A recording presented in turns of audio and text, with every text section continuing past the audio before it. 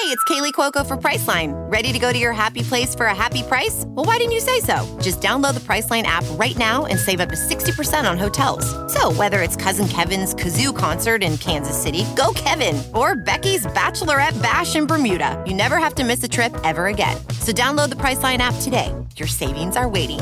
Go to your happy place for a happy price. Go to your happy price, Priceline. Welding instructor Alex DeClaire knows firsthand how VR training platforms like ForgeFX can help meet the demand for skilled workers. Anywhere you go look, there's going to be a shortage of welders. VR training can help welding students learn the skills they need to begin and advance in their career. The beauty of virtual reality is it simulates that exact muscle memory that they need. Explore more stories like Alex's at meta.com/metaverseimpact.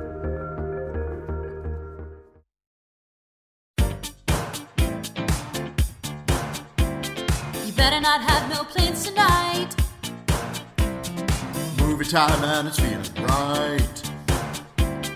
You're looking for a love that lasts. You'll find it at Romancing the Podcast. Ooh, ooh, baby, had me at hello. Ooh, I love you. I know. Ooh, ooh, baby, you're the wind beneath my wings. Ooh, ah, I'll have what she's having. Thank you for tuning into Romancing the Pod. You had us at hello. I'm Paige Wesley. I'm Mikey Randolph. And I'm Todd Schlosser. And this week, Mikey made us watch Meet Cute. So, Mikey, why did you pick this movie? Well, since it is October, I unintentionally picked the most horrifying romantic comedy I've ever seen. You almost picked a slasher, and that to me is funny. Instead of using a knife, she uses a vehicle, but Yeah. it's almost a slasher. I've come back around where I hated this. I like time loop romantic movies a lot. I mean, who doesn't, honestly? Because they're either so bonkers or they do interesting things. This is the most horrifying time travel movie I may have ever seen in my life.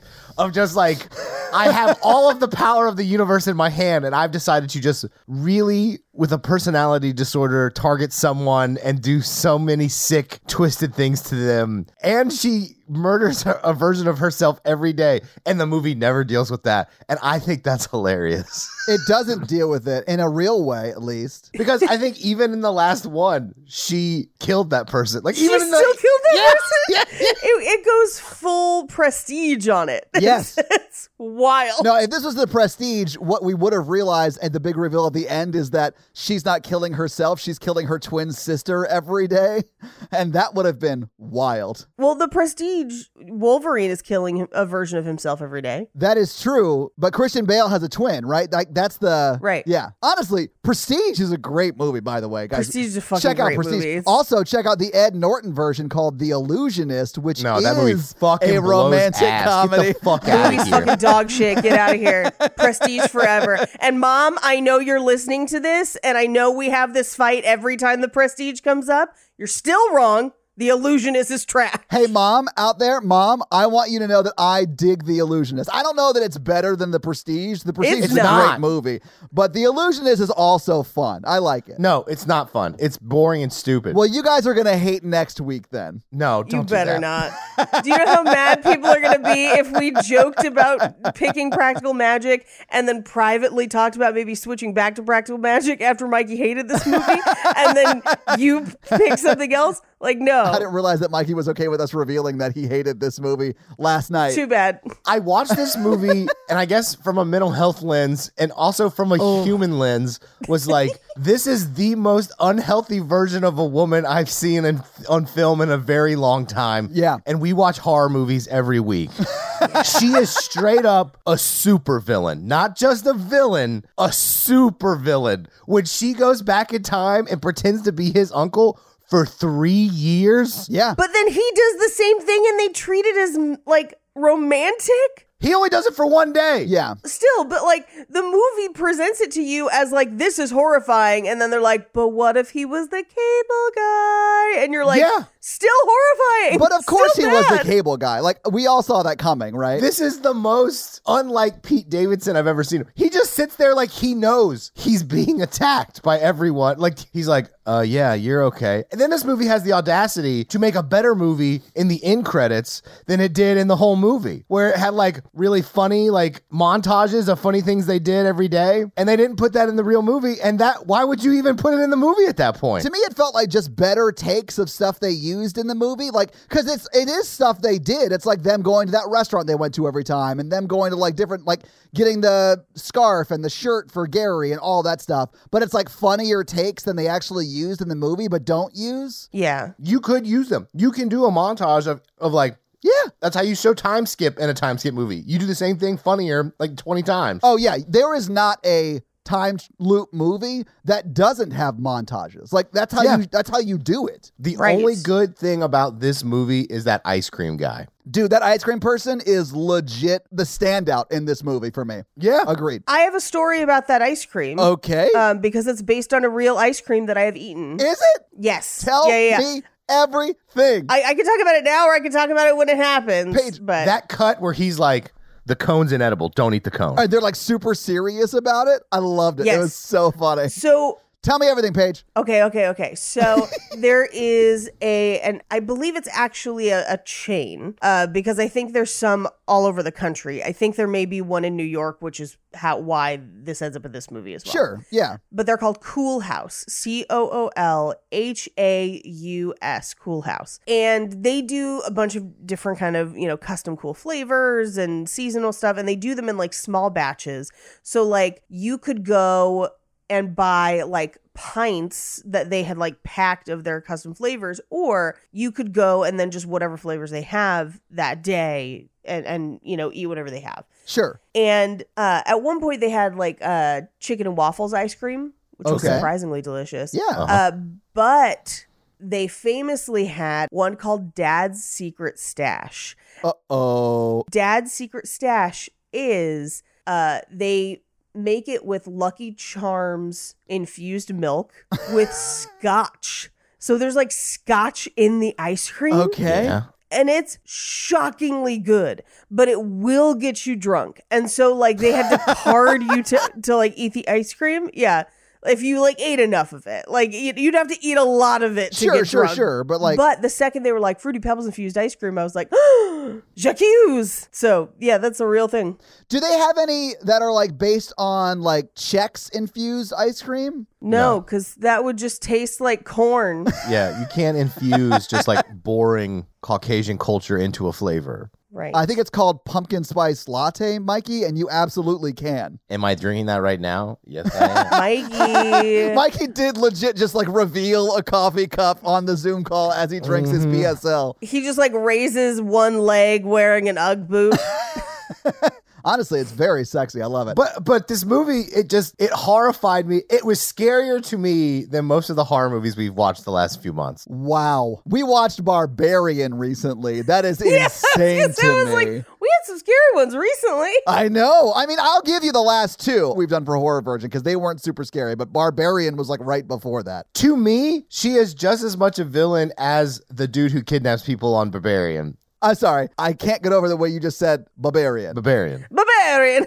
Barbarian. I'm working on my Mario voice. They're going to call me Here up. we go. I don't even know how to describe it. She horrified me from the opening frame into the closing of the movie in a way that, like, freaking, like, I don't even know. Like, she plays a villain and, like, she needs to play more villains because, like, at first I was like, oh, this is a terrible romantic comedy, but I was like, this is a good horror movie and she terrifies me. Honestly, though, if they had not ended up together and he had to escape her and that was like the end of the movie, Yeah. fantastic horror film. Yeah, right?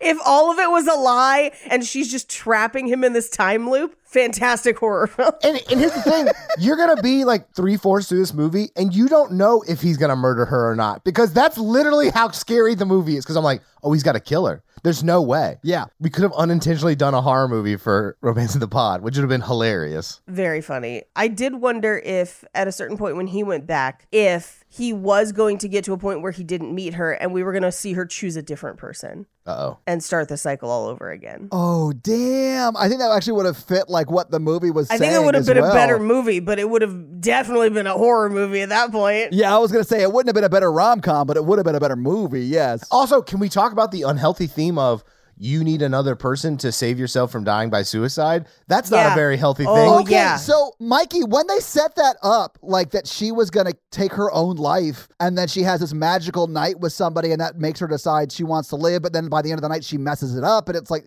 that's why she repeats the cycle or whatever. I wanted it to go in the direction of she realizes that she doesn't need someone else to make her happy and what she needs is to want to, like she needs to want to live for herself. Yeah, you need to find meaning and hope in your life. Yeah. And then it just doesn't end that way. I was like, oh, okay. And I'm not saying that you can't have a meaningful day or interaction or something and have something remind you of the joy and the good in life and the like you can see the light or whatever. Yeah. But then also like going back every day and being obsessed with that person to keep your life going. It is such a cool concept for a horror movie and such a terrible concept for a romantic comedy. Yeah. You're absolutely right. Like the first 20 minutes, I hated it. And I was texting, I was like, this is the worst. And then you're like, she becomes more a villain. And then she's like, I've actually been lying about you, even though I had no reason to because you can't remember anything. And I was like, she's even more a villain? I thought it was going full horror about 30 minutes in. I mean, it sort of did. When she reveals that, oh, no, wait, by the way, it could actually go back more than 24 hours. I was like, what right? is like halfway happening? through the movie? Yeah. And the fact that everyone in this movie that knows there's a time-traveling tanning bed is not super rich is insane to me. Yeah. Well, and everyone who knows that there's this time travel bed, at no point is someone trying to keep the information to themselves. No, they're telling everyone They're they meet. telling everybody. It's insane. And also, like, if I had done a lot of shitty things in my life and, like, found a time machine, I would go back and stop me from doing those shitty things in my life that led me to be as depressed as she is in this movie. Oh, would you murder your past self? No. I feel like, and maybe it's just because I like my life where it is now. Sure. Would not change anything, even bad things. Because I feel like the second you do, you fuck up the future. You do fuck up the future. Todd, we've watched enough of this stuff to know that if you change something, everything changes. Yeah. Oh, yeah. It's a good thing she went back and killed Smithson. I know. I needed to know about Smithson. That's the movie I wanted. I wanted, like, honestly, I would have taken a 6-minute, like, little vignette of scenes that are her, like, in the 1930s, like, murdering and killing someone Smithson. who is, like, who we don't know, but, like, is, like, on the precipice of taking power in some country. Like, oh, I would have been here for that. Yeah, and it's and if he goes back, okay, but then you have to extrapolate it out. So he goes back in time so that they never meet. And the ergo, she never finds the time machine, like whatever.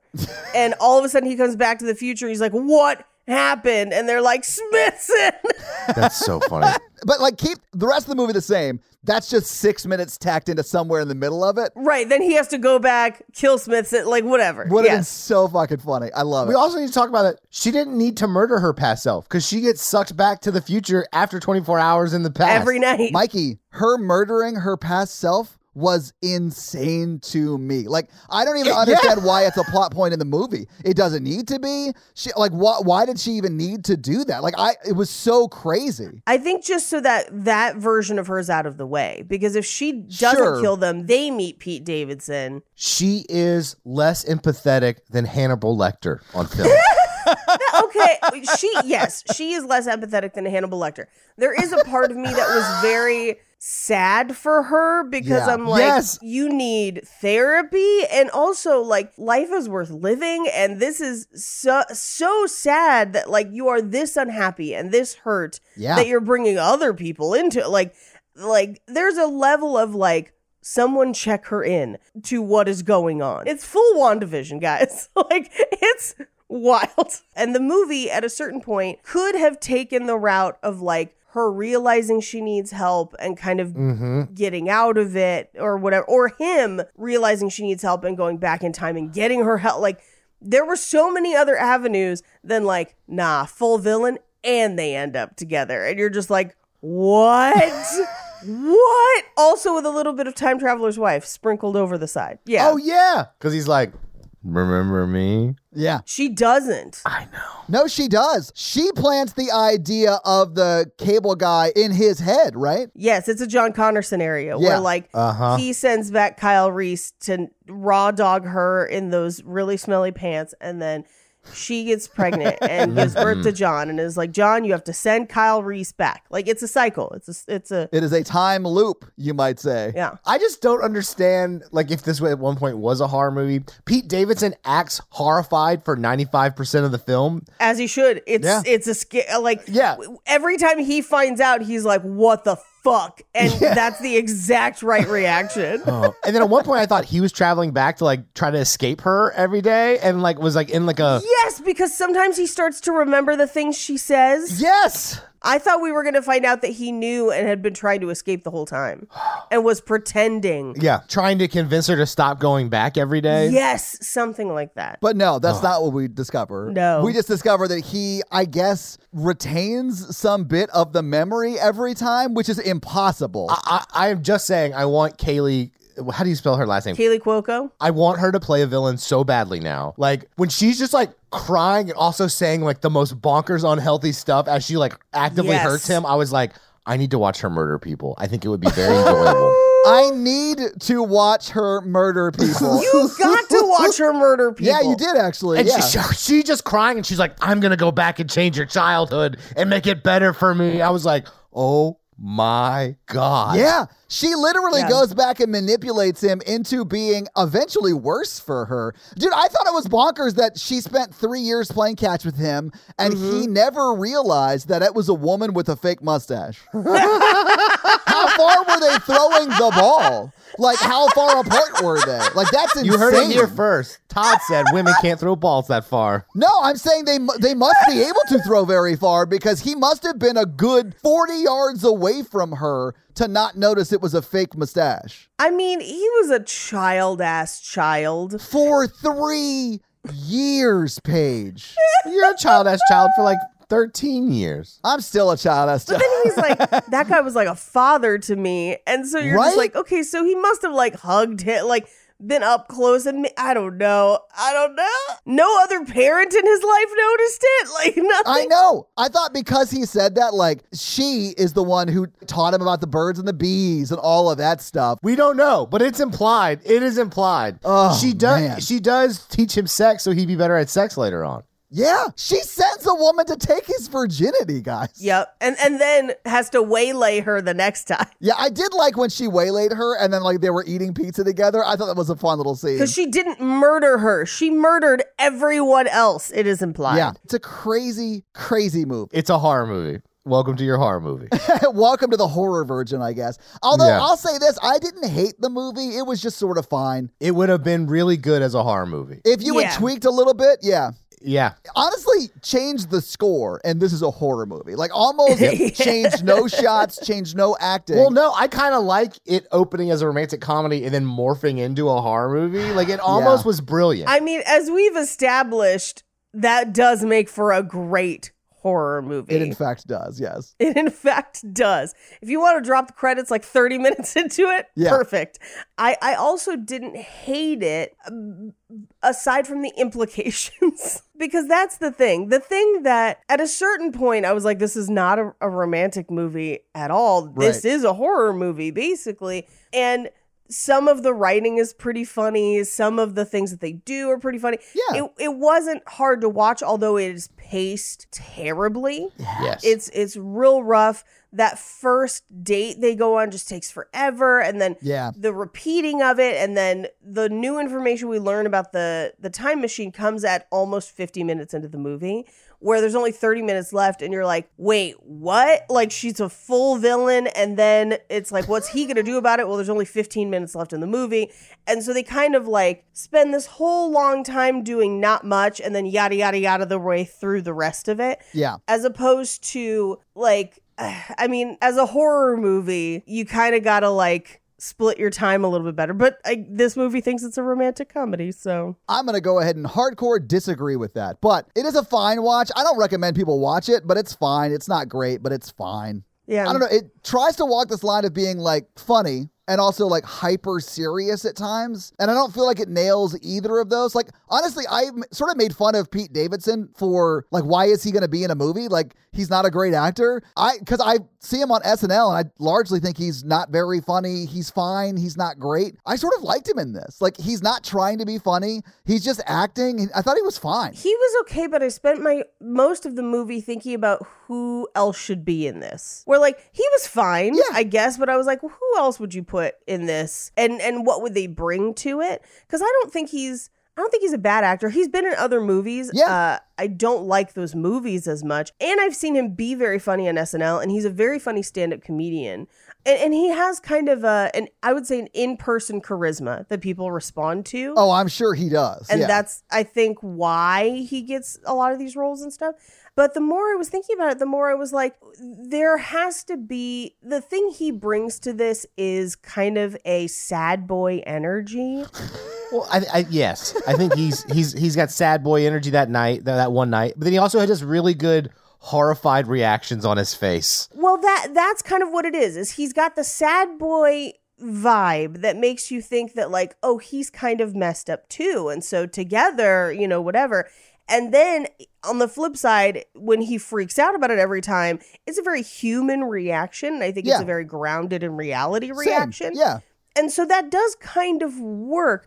But aside from that, he's not bringing a ton of charisma or interest to this role until the last act, where he's like, she's been fucking with my life. I have to trick her. I have to go back. That's when he gets good in this movie. Yeah. Mm-hmm. But there was a part of me that's like, there's got to be somebody else who would have made this a more interesting role the whole time, considering it as a horror film. Like, let's say it's a horror movie. Who do you cast instead of him? Leave her in place because she's fucking killing it. So I think if this movie ended with him murdering her with a knife, he would have been perfect. Because I would love to see the glee and sadness on his face with blood covering him. Okay. I think she's almost cast perfectly as a villain in this film. She's great in this. And if he's like reserved up until the last 10 minutes where he has to full on murder her to escape his life, I think he would have been perfect because he has a good freak out energy where if he just freaked out and was able to like be reserved 90% of the film and then like freak the fuck out for 10 minutes, I think he'd have been great. Yeah, that's true. He does have like a good freak out energy.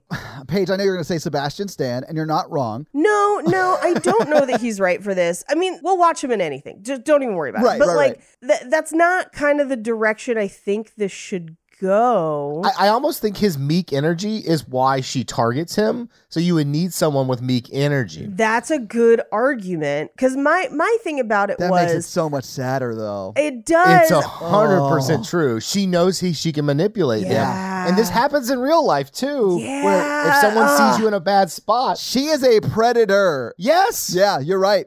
Her bright-ass sundress is her camouflage. You know what I'm saying? Yes. Her dress reminded me of Keep Sweet, and it made me sad. Oh, yeah. I spent a good portion of this movie being like, why him? Not that there's anything wrong with him, but the obsession did not seem justified. But I think, Mikey, what you just brought up makes more sense of like it because she can control him, because she manipulates him.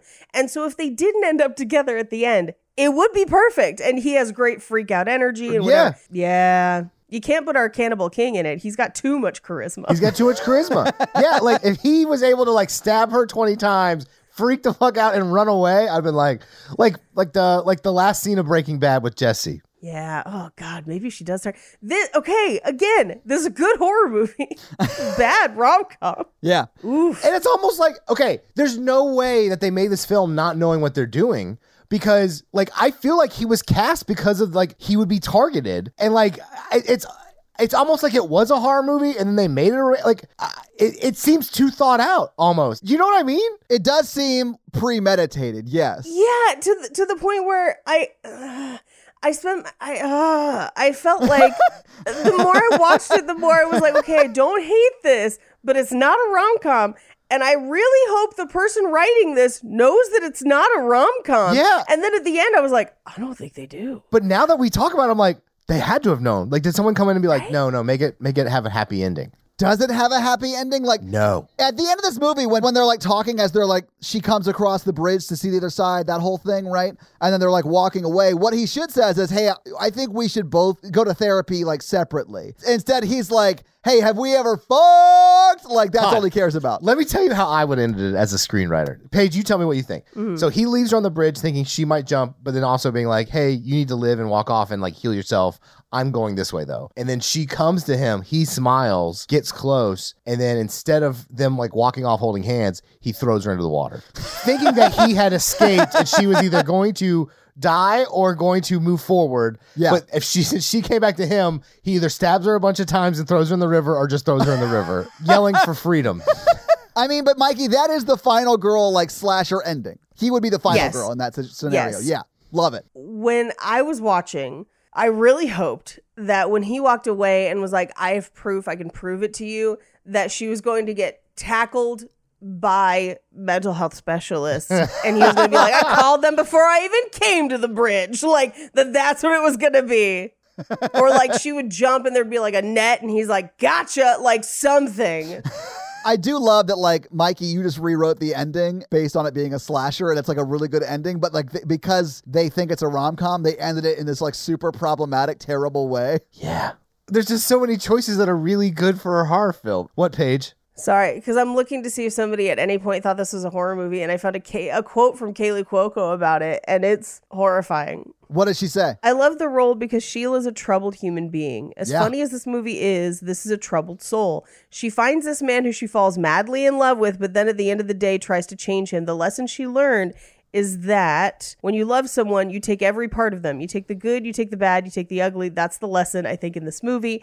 We all come with our baggage, and you choose to love it. That is not the point of this movie. I honestly dig that movie. Whoever makes that movie, I'll watch it. That's That just is not what this we watched. movie. Yeah. This is not baggage. You literally go back and murder someone hundreds of times. She murders herself, Mikey. She murders herself. And like Palm Springs said, like, hey, yes, there are no consequences, but doing bad things affects who you are. Yeah. See, that just makes me tell me that she would also be a really good horror villain actor. Mikey, have you seen her in The Flight Attendant? That's like the only thing I've ever seen her in, and she crushes it in that. And it's like she's not a villain in that, but she does bad things in it. Like My mom likes that show a lot. It's great. Like, I really like the show. I really like her in it. So when I saw that she was in this movie, I was like, man, she'll at least be great, even though Pete Davidson can't act. I actually think I was wrong about Pete Davidson. I think he's a fine actor. This made me think if they remade Misery, she would also be a good choice for that. I think you're right. Oh, yes. Like, it made me think that she can act better than I thought, because I was like, she is so unhinged. Like, the whole time I was like, this is bonkers. She scares the shit out of me. Well, here's what's terrible is that based on that quote I just read from her, she doesn't find it scary, or she does and it's just like, that's love though. And I'm like, no. Oh, yeah. When the person is putting Pete Davidson in the time machine, he's like, that's a relationship. And he's like, no, it's not. I'm like, he's correct. You are not correct. The movie Absolutely. argues that he's wrong. I know. The movie clearly believes that he's wrong. And I'm like, Pete Davidson's right though. Yeah. Like this is an upsetting turn of events. What you don't know is the shots on Pete Davidson are so close when he's like disagreeing with the lady who runs the nail salon. Like, he was actually having a conversation with the director about the movie. And they just used those shots, and they shot the lady who runs the nail salon later on. And that's how that scene was built. Yeah. Yeah. They used the time machine to go back and yeah. Okay, maybe we should just get in the movie so we can talk about it scene by scene, because I have like thoughts about specific little things that happen in this movie. Yeah. Okay. There's something really interesting they do with the camera that I'm curious if you noticed as well, Todd. They shot it low. There's that, but I'll talk about it when we get there, because it'll make more sense when we talk about it in the scene. Okay, cool. Okay, so we open with an amazing cover of Will You Love Me Tomorrow. I have to find it so I can listen to it all the time. Anyway, we open on her in a bar watching sports ball, and Pete Davidson is like not really caring. He's just kind of sitting there drawing on coasters. And the bartender approaches her and is like, so you've been staring at him like all night. What are you going to do about it? And she's like, yeah, I'll go over there and buy him a drink. And thus proceeds the date. She goes over and buys him a drink. She's kind of fun and awkward about it. Yeah. They end up talking. They go to the brightest, most Christmas lighted restaurant I've ever seen, but now I need to go. I was gonna say, I sort of loved it. Like, I love Indian food. I love like weird lighting, and like it's like there are no lights except for those like Christmas looking lights that are hanging from the ceiling. I loved it. But there's so many of them. It's Yeah. what I want everything to look like at Christmas. Yes. Well, so fun fact, Pete Davidson is very, very, very tall. Yeah. He's like 6'5". And so there's a point where he stands up and his head gets tangled in the lights. Yeah, that's in the post credits. Like that should have been in the movie. Yeah. Like, All of the good stuff is in the post credits. Like Yeah. all of the romantic stuff isn't, like all the cool time loop stuff is in the post credits. Well, they also, okay, so I'll burn a fun fact. There's not a ton of fun facts for this movie, but to understand it, we should. This movie is largely improv. yeah, that makes sense. Okay. It does. Now, here's the thing. I would say this is more successful than most because, well, and especially on Horror Virgin, I think we've talked about this a lot more than we've talked about it here, where on Horror Virgin, when everyone's like, this movie is completely improv, that is usually the death knell for that movie. Yeah. Unless someone has a strong editing hand. And this movie has a pretty strong editing hand, It except does. for this first 20 minutes. Well, also, all their takes are horror movie takes, is what they use for the whole movie. I mean, but here's what's terrible. That's good improv. Yeah. Because that's them reacting naturally in the situation. Yeah, I do think that it's funny that it's the majority of it's improv and we got a horror movie vibe from it, and they didn't. I think they did. I mean, The actors clearly did because they're responding truthfully in the scenes, and it feels like a horror movie. And here's the thing. It's like, it is outlined. There was a script, but then they were asked to then improv based on what was happening in the script. So they would like do one take clean and then improv, which is how Judd Apatow typically works as well. Yeah. That's, I would say, the most successful way to do a movie that is largely improv is to basically have a script and then try to beat the line. But that does result in kind of what we have for the first 20 minutes of this movie of like lines almost don't seem natural because they're too funny. And there is a balance that you kind of have to strike because they seem to have this kind of like very quippy conversation to the point where you're like, no one really talks like this. Yeah, Like, it's sort of like Aaron Sorkin-ish. Yes. You know how it's Yeah. like, it's quippy and fun dialogue, but people don't actually speak that way. Like that kind of thing. Right. Yeah. or if you do for like 5 minutes, I would just turn to you and be like, shut the fuck up. I feel like you said that to me a lot. Well, that's because I don't speak in Aaron Sorkin land. I speak like a human being. I don't talk and walk at the same time because it hurts my brain. No, I'm kidding. I don't believe in brains. You don't believe in brains. Best believe they're delicious and we've got 1 billion of them to eat. That's right. We've got to solve the world's problems. I can't do this with you guys again. I just can't do it. What? There's a rom-com that is actually a horror movie and you don't want us to talk about cannibalism? What are we even doing here? Todd, if you went back 24 hours and murdered yourself, would you eat yourself? No. Yeah, what if she's eating the selves in the trunk? I could go back in time and murder Todd. You couldn't, Todd? Hey, wait, I couldn't even go back in time and murder you, Mikey. And you're like, no, I could definitely go back in time and murder Todd. That would be fun. Yeah, that would be great. I could more easily murder you than me. Of Just course. based on size. Yeah. I'm the most murderable Yeah. on this podcast, but I'm scrappy and I will be waiting for you with a knife. It's a weird thing to go on the record as. We all know I'm 5'2". Yeah. Like, come on. People lose me in crowds. I'm very murderable.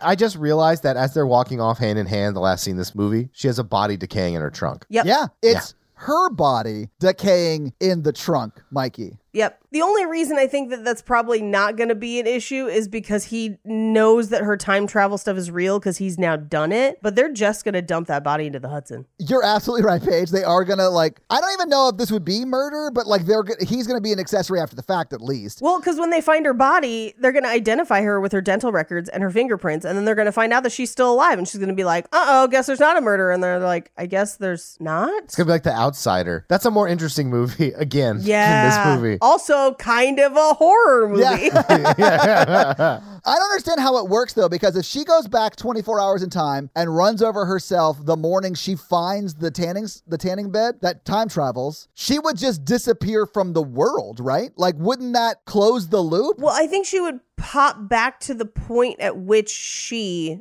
went back, which is after that day. Right. I agree with you, Todd. I thought she would be dead when she came back. Yeah. because she killed herself. I think the version of her he saves is the one that continues to exist. Yeah, no, I agree. But like the second she goes back and kills herself, so like she runs over herself the morning she finds the tanning bed. Right. When she does that, and then she like, I really love when she was like still sort of alive, and then she turned on the windshield wiper to get her off the hood of the car. To get her that off made the me hood. That made me laugh so hard. But like she would disappear the second she died, right? Because she could then never go on to find the tanning bed, right? No, because it's a time loop. This is exactly like the Cable Guy, because he finds the tanning bed, right? Yeah. She murders her, so we know that happens. So the version of her that goes in and uses the tanning bed is always the future version of her. From the first time she does it. Okay. All right. Which means that at the point at which she pops back at the end of the night, it is still the future version of her. Yeah. All right. She just goes out of her way to murder a version of herself unnecessarily. Yes. Exactly. And she does all of this to quote unquote get her past self out of the way from meeting Pete Davidson. Yes. She doesn't at all go to the, because Pete Davidson's already at the bar. She could just go 10 minutes early, pick him up 10 minutes early, and then leave the bar to go get dinner with him. But no, she decides the better course of action is to murder herself every day. Well, that's why he says at one point, like, I don't think that's necessary. And It's she just not. goes, it is. And then just keeps going. Like, Yeah. She is unhinged. Yes. But it's a John Connor kind of scenario where, like, John has to send Kyle back, right? Right? But the version that's telling John to send Kyle back is always the future version of Sarah where Kyle has already gone back. Yes. Because of that, the first time they make that decision, Yeah. it starts the loop. Yes. Time loop movies, man. You know what's a more romantic movie than this movie? Terminator. Honestly, Paige, this movie is not at all romantic to me. No, it's not. Terminator remains the most romantic time loop movie. Change my mind. Paige, I feel like you saw that at a very formative time in your youth. It's my Cable Guy. Like, The 12 Dates Yeah. of Christmas is definitively the most romantic time loop movie that we have done. that movie is terrible, Mikey. Terminator doesn't have bread ornaments. I rest my case. That's The Night Before Christmas, by the way. They're the same movie. It doesn't They're matter. not the same. But I will say, yeah, if each one of us has a Cable Guy in our lives that shapes us as adults, Terminator might be my Cable Guy. But what's your Cable Guys? The first time you see Maid Marian and Robin Hood Men in Tights is probably my Cable Guy. That makes so much sense. I know. It's not something I'm proud of. It is reality. Man, it's got to either be Starship Troopers. There's a lot of boobs in that movie that had me going, you know, this Denise Richards fella, she's pretty great. Denise Denise Richards Richards fella, fella? Paige. Yeah. Yeah. I'm over here like it's either Terminator or that scene from Aliens where Hicks teaches her how to use the gun. That scene in Aliens where she has the underwear crawl into the escape pod in Alien, the first one. That's the first one, Alien, yeah. Yeah, I was like, I think I like women's hips. Hey. I am 9 years old. Or it could have been Predator for me where I'm like, so shoulders though. I could see that. Mine was even unhealthier. I was like, Predator. So this is what like being a man's supposed to be. Okay. Oh, wow. Yeah, that's not a great look at what a man's supposed to be, quote unquote. I mean, like, is it though? Actually, I do feel like I learned so much from Jesse Ventura and the other guys' like romantic relationship in that movie. Their loving relationship with each other, yes. The Predator is a better rom-com than this movie. The Predator has healthy male friendships. It does. Where were we in this movie? I don't know. Fuck this movie. Do you want to talk about Terminator more? Okay. Anyway, so they're at dinner. Yeah. And she basically tells him like, so I'm a time traveler. Here's where the time travel thing is. And he's just like, ha ha ha. Now, if somebody did this to you on a date, how soon are you running away from that date? Like, how soon are you like, I'm going to use the restroom and then never coming back? I thought about that too. Because for me, if this was your opener, I love it. It's charming, it's silly, it's funny, and then you drop it and you move on with the night, right? If you continue to try to make me believe that you're from the future or whatever, like it would probably take about 15, 20 minutes before I would be like, okay, she's mentally unwell, right? Yeah. But like as an opener, like an icebreaker, I'm here for it. It's a good callback. Yeah, opener, icebreaker, callback is fine. Yeah. But constantly, not a good look. Yeah. Which honestly is probably why he leaves her at the end of every night. Yeah. Also, like, the fact that they never had sex and, like, he's like, no, it's too soon. Like, there had to be some version of events where he would sleep with her. Yeah, there is. We see it in the other horror version of this movie, Fresh, where he then tricks her into selling her meat. No, okay, so here's my thinking though. So like that first night before she goes back in time, right? So she loses him, and for her that means the next day is terrible. Yeah. Well, part of me is like, did we try calling him the next day? Like, what happened to truly lose him? And she didn't try anything. She didn't lose him. She just relives the same day over and over again. Yes. Because, like, here's the thing. Her talking about time travel is what ruins it.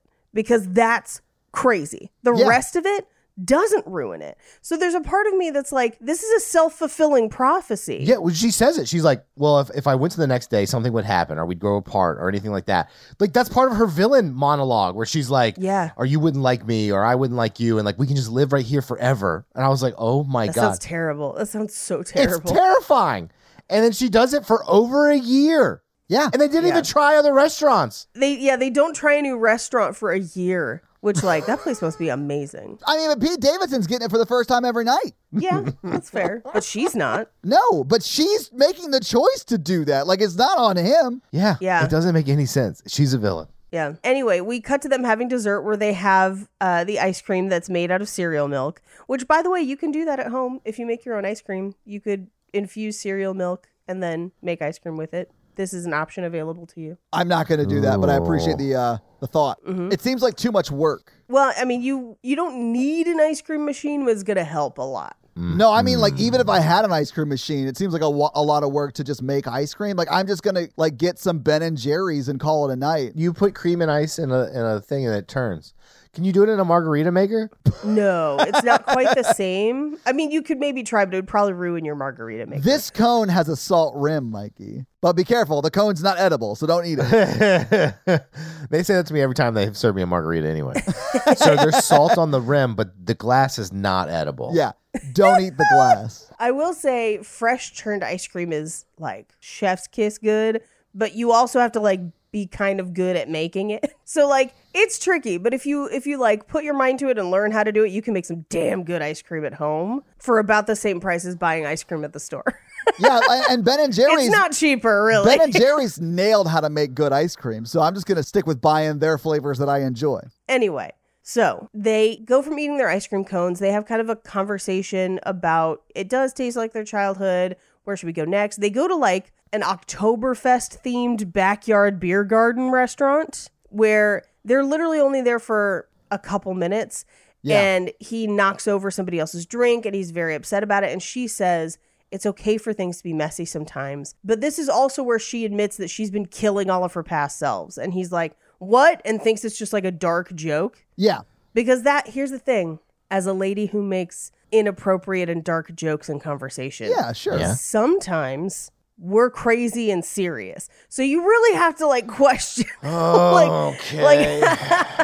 Are we making these jokes because we're funny? Or do we have a body in our trunk? The question this movie asks. I would immediately ask to see that trunk, though. I'm not going to lie. And not like her butt. I'd have been like, yo, I got to see that caboose. I would also ask to see her butt. I mean, yeah, like, listen, I probably wouldn't shy away from that part of it, too. But I would definitely want to verify that she wasn't a murderer before I saw the butt. But then there's a risk that she might pop that trunk and there's like duct tape and rope and zip ties back there. These are my tools. Yeah. I like to bound and be bound.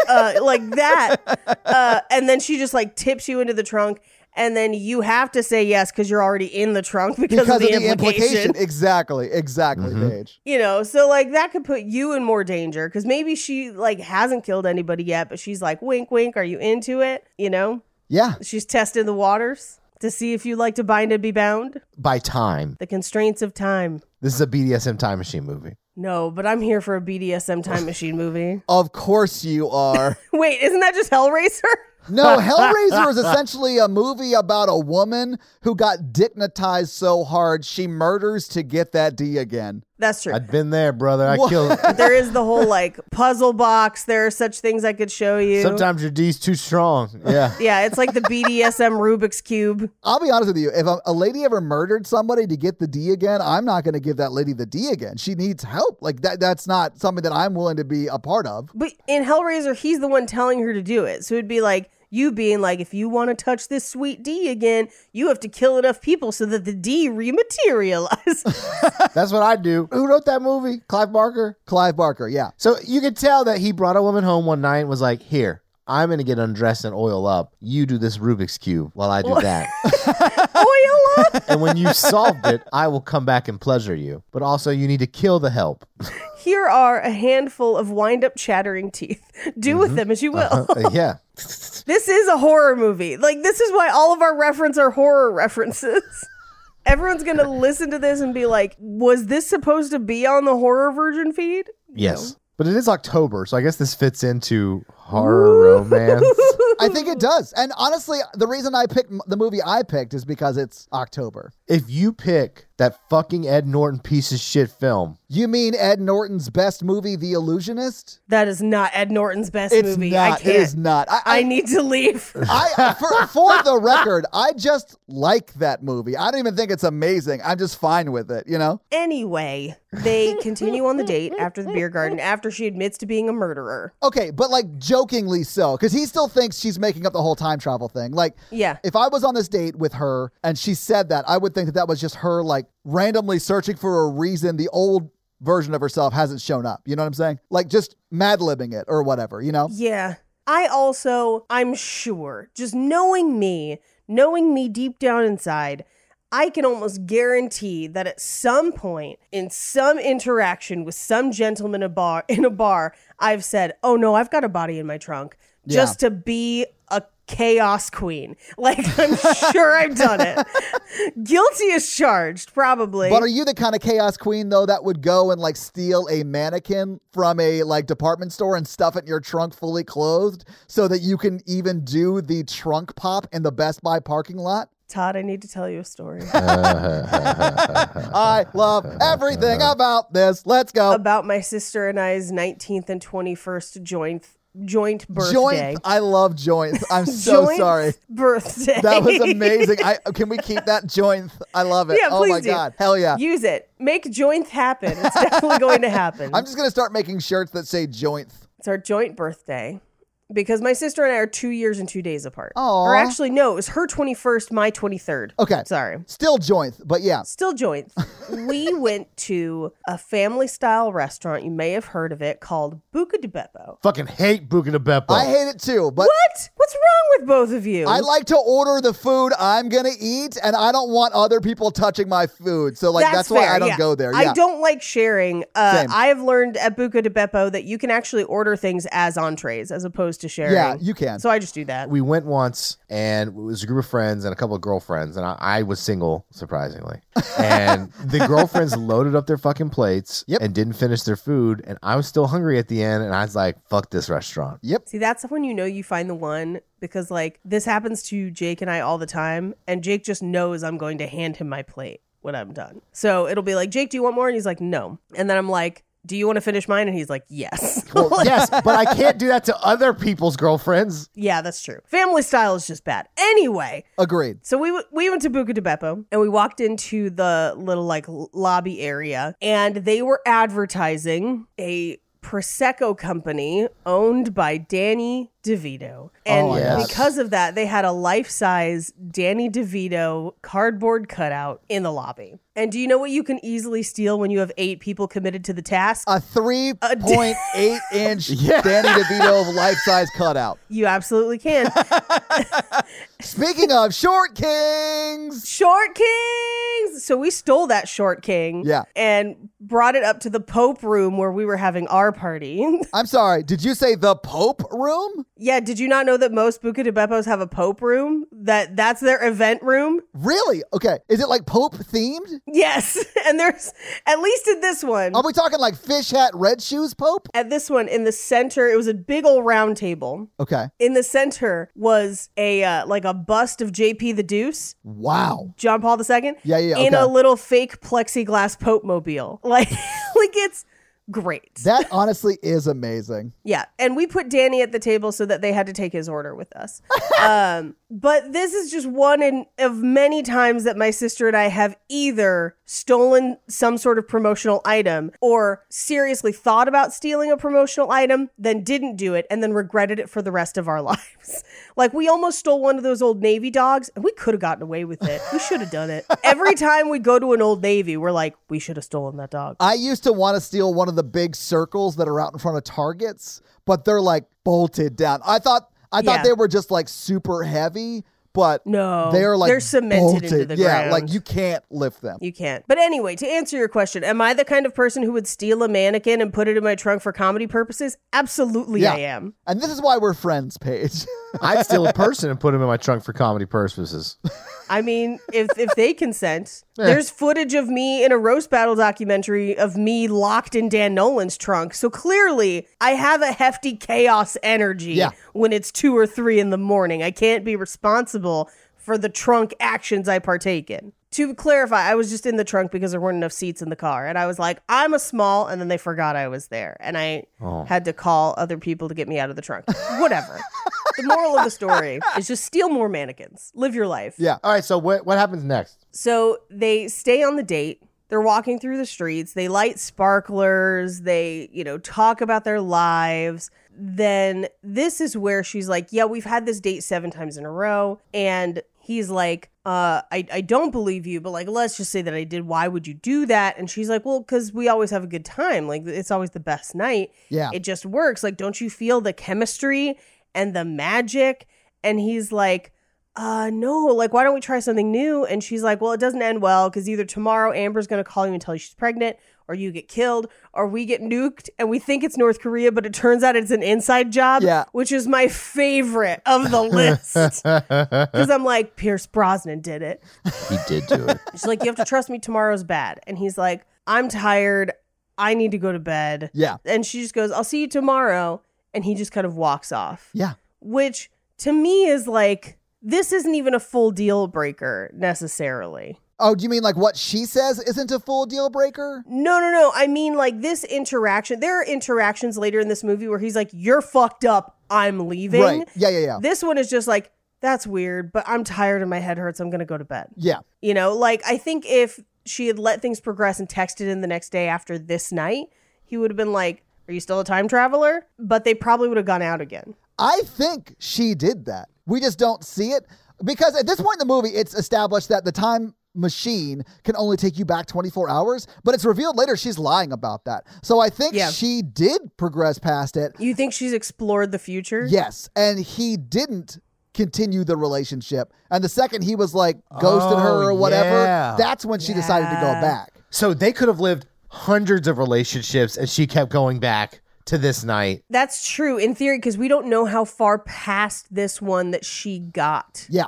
Before she started coming back. Yeah. That's another level of terrifyingness. It is. It doesn't make it better. It makes it like worse. Because that means she could have lived through all of those eventualities. Like Amber calling and being pregnant, or him being hit by a bus or whatever. Yep. Or North Korea might be one that she made up, or maybe we're in for something in the next couple of years. But like, I mean, they are testing their nuclear weapons. Like that is actually actively happening. Yeah. For all we know, she lived through it, called him the next day, and they had a full relationship, and he broke up with her, and she just reset the cycle. Yeah. She could be Amber, basically. She's everywhere. Yeah. Well, I mean, she is negating his ability to not be in this relationship with her, right? She's removing his consent via basically, I don't know, a tanning bed that is also the time stone. Yeah. Yeah. Oof. That reading makes it worse, but that's how I saw it. That's what made sense to me in this moment. Yeah. No, I mean, that's absolutely true. We cut to the next day. This is the first time we see where the day starts because we see her walking and getting coffee, and she's clearly not having a great day. She's kind of upset, and she gets hit by a car, and we reveal that it is herself from the future. So now we know for sure that whole trunk thing, not a joke, not being a chaos queen, just hitting people with her car. Oh, God. We cut through like 6 or 7 versions of this date that all kind of go the same. Yeah. And she starts bringing up like, well, we've been doing this for 3 months. We've been doing this for 5 months. We've been doing this for almost a year. And we finally get to about 3 months in. She tells him during, I believe it's dinner. She's like, normally I tell you about the nail salon tanning bed, but like there's more to the story. And this is where we first hear that she was like, I'm going to kill myself, but I want to go out with nice nails. And she does say, I was greeted with the traditional nail salon greeting, and it's just, what color? Yeah. Which is accurate. Yeah. It doesn't matter what salon you go to, who's running it, who's working there, what city you're in. What color is always the first question. I loved the name of the nail salon too. Nail Me Good. I was like, that's a great name for a nail salon. Very fun. Yeah. I do like that in this scene, she comes in, she's like, I'm gonna kill myself and I want to go out with some nice nails for the fans. And then they still just go, what color? Like, yes. It's like the most cry for help a nail salon has ever heard, and they still don't care. Oh, that's definitely not true. All kinds of shit goes down at the nail salon. I assume that's true. I don't know. I don't think I've ever done a crisis call at a nail salon, though. No, you don't need to, because the salon workers will like collectively be like, see, you can't be sad when your nails are this pretty. And you're just like, I guess I can't be. And then the crisis call comes later after you've left the nail salon and you're like, I can still be sad. That all checks out. Yeah. There is something to be said, and this is just a just general mental health thing of like showering, maintaining your personal appearance can often boost your mental health. And nail appointments definitely do that if you're able to, even if you're just getting like somebody to hold your hands and rub lotion on them while you sit there in silence. There's something about it that you're just like, oh, I do feel better. It's great. I recommend guys do it too. Get a pedicure, man. I do love pedis. I've had a number of pedicures. Like, they're great. Jake had his first one our wedding weekend. Nice. Because my dad talked him into it. My dad is a pedicure king. Yeah. When I was in retail, my nails broke so much. But now that I don't work in retail, I go every 4 to 6 weeks. And it really does help my mood. Yeah. And I like plan out what I'm going to get. It's like a whole thing. Honestly, your nails, fabulous. Love it. I had those cool blood spatter ones for Panic Fest. They were cool, yeah. Anyway, so she goes to use the bathroom, finds the tanning bed, and June, the woman who I believe owns the nail salon. Oh no, she says that there's an owner. Yeah. And he bought the tanning bed. She works there. Anyway. Yeah. I got the impression that she was like the manager / like she also does nails. We see her doing nails. But I thought she was in a position of authority at the store. Yeah. Correct. And she basically was like, I mean, hey, before you kill yourself, why not time travel? Like, you could always kill yourself later. Yeah. Which is, it's a very callous way to say it, but I do kind of really like that logic. Because if you've ever talked to somebody who's having a bad time, maybe having some ideation, sometimes all it takes is to like, hey, we should go to Panda Express now, and you could do this whatever, right? So like... Yes, I do that a lot, but instead of saying Panda Express, I say mental health treatment. Yeah, of course. But also Panda Express. But yeah, just anything to like, here's the thing. Killing yourself, always an option. So let's do some other stuff first. Yeah. Like, right? Do you want to go out not having one of their cream cheese rangoons? Like, cream cheese rangoons. Of course you don't. Let's rangoon up, and then later we can decide what we want to do with the rest of our lives. Yeah, we're going to goon up. Yeah. Somebody write a really cool anime about a rangoon that comes to life and is trying to escape being eaten, but also solving crime or something. Hell yeah. Just putting it out into the universe. Anyway, so...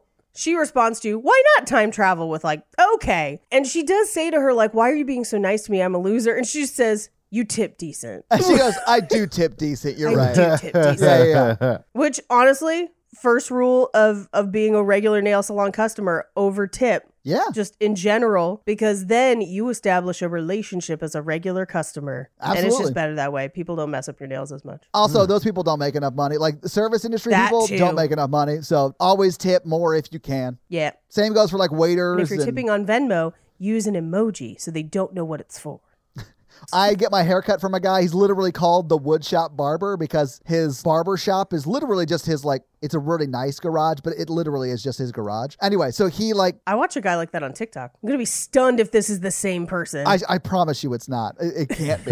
But like, he accepts payments for his services through Venmo, but I always write pizza money when I'm paying him. Yeah, no, that's exactly, whenever I tip my nail technician, I do fun emojis. Yeah. To make it seem like it's like Girls' Day. Exactly. Yeah. Like, you have a Girls' Day exactly every 6 weeks. Yes, I do. It's scheduled every 6 weeks. Yeah. There's nothing wrong with planning. The IRS is going to be like, you and Matt get pizza at like 9:45 every 6 Wednesdays. And that's weird, Todd. You know what's weird? Learning someone's Venmo schedule. Yeah, that is weird. IRS. I mean, if any of us run for Congress, It's gonna happen. They're gonna be like, you Venmo'd Kaylee the nails emoji 27 times.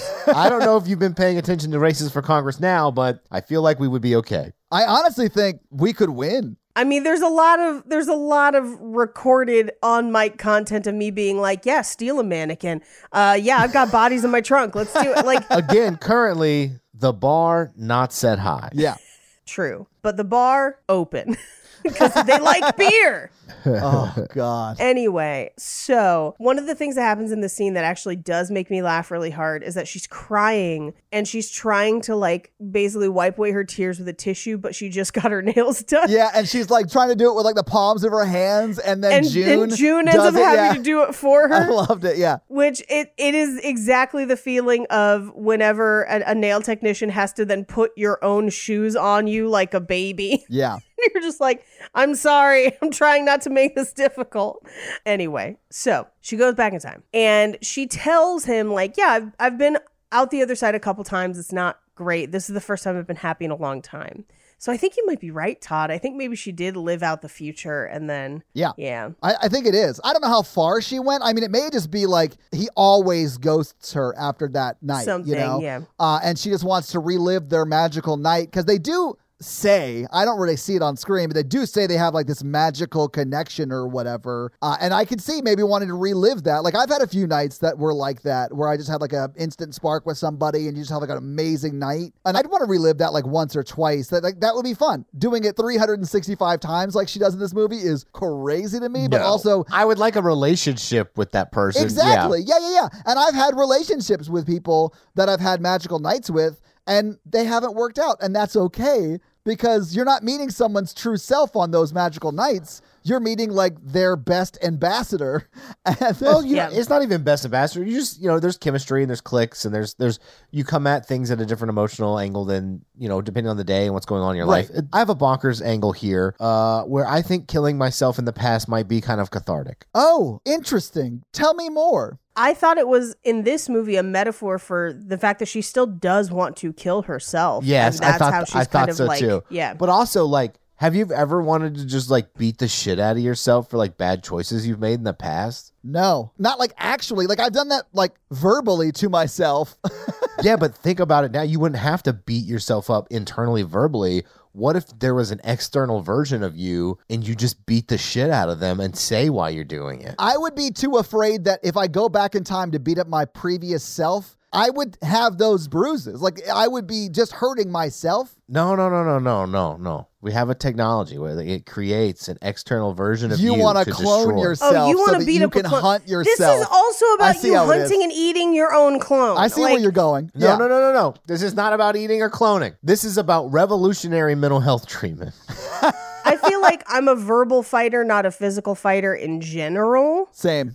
So this doesn't appeal to me. Yeah. But what if you had an external version of you that you could just belittle about stuff that you wanted to belittle yourself about? Instead of internalizing it, you external it to an internal version of you. I think that would make me internalize it more, because saying it out loud and seeing it affect me would make me feel it more. I think for me, the idea of like fighting yourself is not as powerful as I have found accepting yourself to win fights. I know this is going to sound crazy. Hear me out for like 2 seconds. Do it. I feel like I became a better comic and also a slightly mentally healthier person from roast battling, which I know is going to sound crazy, but hear me out. Because in order to be good at roast battle, at a certain point, you have to accept what people are going to say about you. Yeah. And just kind of take it. And part of the way that you do that is by no longer ascribing negative connotations to a lot of those things. So like, you could call me fat all day long. I'm like, yeah, that's a descriptor, but I love me and I have a great life. Yeah. So it doesn't matter what you say to me, essentially. And so it kind of forces you to like radically accept things about yourself in a way that is, I think, very powerful. And some of the catharsis of saying the things that you wish you had thought to say to people who bullied you, like in the moment, can be very cathartic. So I find that a lot more powerful than I think I would find me having a version of myself to just be like, you're so fat. How fat is she? Like, whatever. So I think that's where I land on that. But Paige, I would absolutely watch a roast battle mirror match between Paige Wesley versus Paige Wesley.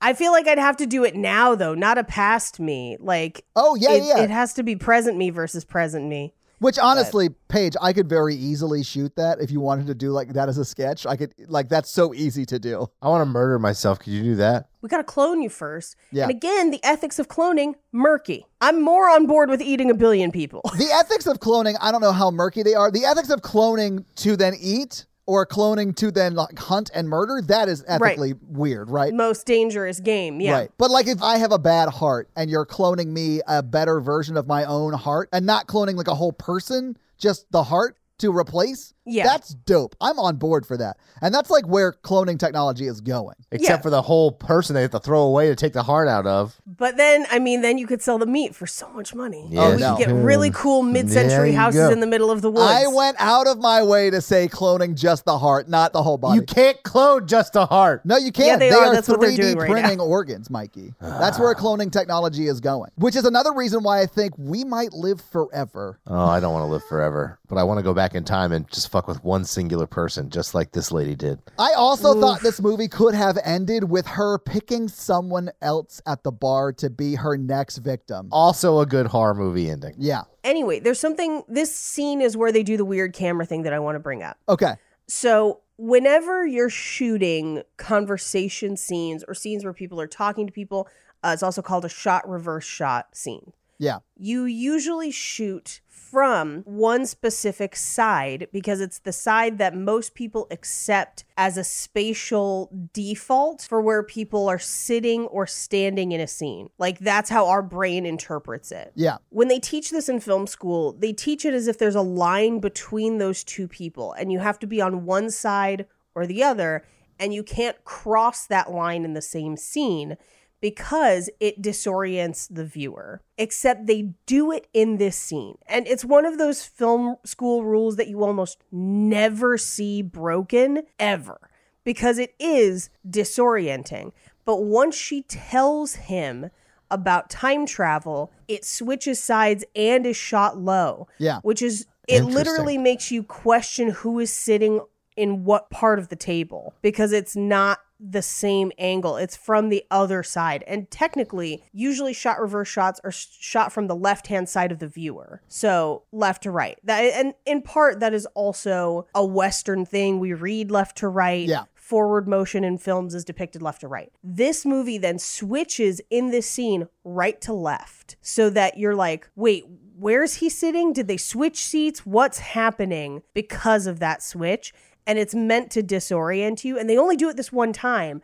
But I was like, oh, weird. I've never seen somebody. Yeah. Like, that's a great way to represent this. But it's very, very subtle. And it's very rare that you see people intentionally break that rule. I didn't know if you had noticed it as well. I didn't notice that. I did, but largely because I'm always thinking from the perspective of, okay, if Pete is left justified and Kelly is right justified, that denotes them having a conversation. And we're seeing both sides of it, right? And it's cutting back and forth between those two. Right. And then it does in this scene change that justification without giving another establishing shot. Right, so exactly. you are sort of, what happened? Did they move seats? Did they move tables? Is this a different night? Yes. You do sort of ask those questions. And I thought that it was either A, they wanted it to feel like it might have been a conversation they've had over multiple nights and we're just seeing cuts of the multiple nights, yeah, right? I can see that. Or it literally was them doing like improv and they just liked the takes when they were moving the camera around. Because a lot of the camera work in this is literal like handheld cameras. Around them, which is cool. It creates the slight sort of motion in the camera itself that gives it sort of a effect of like uneasiness. Kind or of it's a not, dreaminess. Yes. Yeah. And Succession does this a lot with like quick zooms and like a lot of some shaky camera stuff. And it does that to be like, oh, this is an unsteady moment in the plot, right? So I did notice it, but I didn't know if there was intentionality behind it. I think it would be intentional because you would set and light for left justified. You because would. that's your norm, Yep. right? So even if you're doing repeated improv takes, Because even if you're moving Steadicam, you'd have to move your lights. You'd have to relight the whole thing. Well, if you're lighting the scene, I mean, it depends on how big budget the movie is, or if it's like super low Yeah. budget, they might not even have lighting, and that might be why they chose that restaurant. But there's definitely lighting in this restaurant. Because Yeah, if there there is. wasn't, Yeah. like it'd be crazy. Yeah. But I think in my mind, you wouldn't break down and completely reset. You wouldn't just do that because it would look bad. You would have to reset. If you're going to reset, it means you did it on purpose. yeah, so I mean, it probably is on purpose then. Yeah, and I thought it was because it comes right after her being like, "No, we've done this for months," and like you know, I'm a time traveler. That it's meant to like shift in his perspective, where he's like, Oh shit, maybe she's okay. not like playing a bit. Like maybe she Right. thinks this is real. That would be a little disorienting to me. If I was on a spontaneous first date with a lady and I realized, oh wait, no, she is crazy. Like that would be a like revelation that would make me feel uneasy. So yeah. Well, there is also something. So after this, because she kind of asks like, do you think I'm crazy? And he's like, yeah, I'm kind of in A for it. little bit. Yeah. Yeah. And they go, this is the first time they go thrift shopping. He buys the cable guy sweater. Oh, okay. Okay. So he buys the cable guy shirt, right? Yeah. I'm just realizing this as I'm reading back through my notes. She then comments, oh, I grew up over there. And he finishes her sentence. Yeah. Yeah. And at this point, we're like, wait, how does he know? And I think it's the shirt. I think because he now has the shirt, we've done the shirt once. Yeah. That's technically, even though he hasn't gone back in time yet, it's part of her date oeuvre now, which means they're going to do it again. So I think this is at the point where technically the timeline shifts and he will become that cable guy. It's self-fulfilling because of the shirt.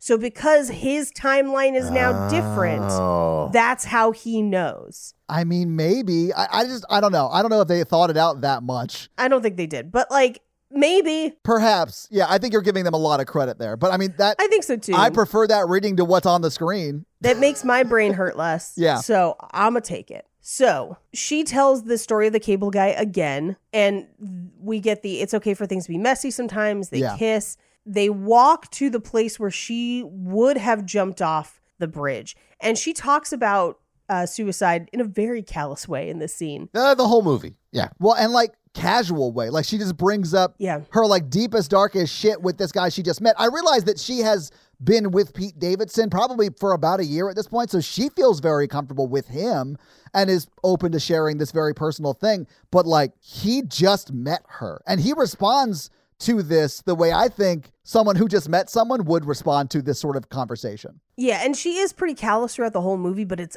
especially in this scene. Completely agree. Where I was like, ooh, I don't like this. Right. But right before this, they had a conversation about the Zagat guide where they pronounce it two different ways, and he settles on pronouncing it the way they pronounced it in the very famous SNL sketch, which is one of multiple times in this movie where someone will settle on doing something the way an SNL sketch does. Okay.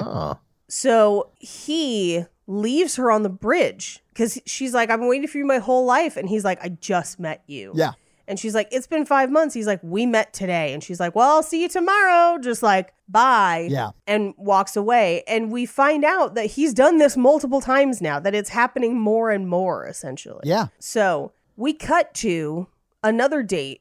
And it's implied that this is months later, potentially almost a year later. And she's like, we don't have to talk about this again. She's getting annoyed and bored of the conversations. Yeah, she's no longer enjoying the Sophie's Choice joke line or whatever. Right. Yeah. I would love to date a woman who could do the same joke for a year before she got tired of it. I mean, you should talk to my husband and see how that's going for him. Anyway, at the restaurant, she's like, this is terrible. I'm really bored and tired. And this is your fault too, which is madness. Yeah. Because he has no idea. He literally just got there in the conversation today, and she's been having this conversation for a year. Nothing is his fault in this. No. He doesn't know you, ma'am. Yeah. No, and he pays and leaves. Yeah, I love their fighting while he's paying. Yes. I thought that was so fucking funny. She's like, oh, be a good guy and pay. Yeah. It's like, He's like, I don't want to get God, arrested. She's the worst. Yeah. On her way out, she talks to the guy right in front of the restaurant, Amit, who we've kind of briefly met like a couple times she walks by. Yeah. And she grabs a cigarette from him, and he basically is like, first of all, I'm married. I'm not going to sleep with you. But secondly, like, things can change. You don't know the future. as Terminator would say, no fate but what we make. And he says you can't change people and you can't decide for people. That's like putting a square peg in a round hole, which will come back later. Yes. Yeah. He has good advice, and she ignores it completely. Yeah. She ignores it completely because she decides, she's like, well, I could go back and just change the parts of him that are bad. So we cut to the next night, or we believe it's the next night. We will find out that it is years later. Yeah. Because she has spent years in the past working on him, essentially. So he's in the bar, but this time he is watching sports, and they go to a different restaurant, and he is actively engaging and kind of picking her up. It's not really her doing the legwork, and it's basically a whole different kind of dude who has like started a startup. He likes rock climbing. He's not a bad dude necessarily, but he's a different dude. He's way more self-involved, I'll say. He is, I would say, there are parts of this that I would chalk up to confidence. Yeah. Yes. And then there are some things that kind of bleed into self-involved, but he's not like... He's not the worst. He's not the worst. Yeah, like there are versions of this kind of a guy in other movies that are the worst, and he's not one of them. Yeah, he's just sort of like a fine guy who was also like a CEO of a startup and like... Yeah, I want to go to a weird fancy restaurant. There's nothing wrong with that. The restaurant looked insane. Like when they are leaving the restaurant, the plate is literally just a fish head with like an apple in it. And I was like, there's no way to eat anything on that plate that I am comfortable with. Yeah. No, but I'm here for it. Yeah. Well, and she's got like a honeycomb thing, which I think is actually honeycomb candy that like, and I was like, I want to know what they're eating.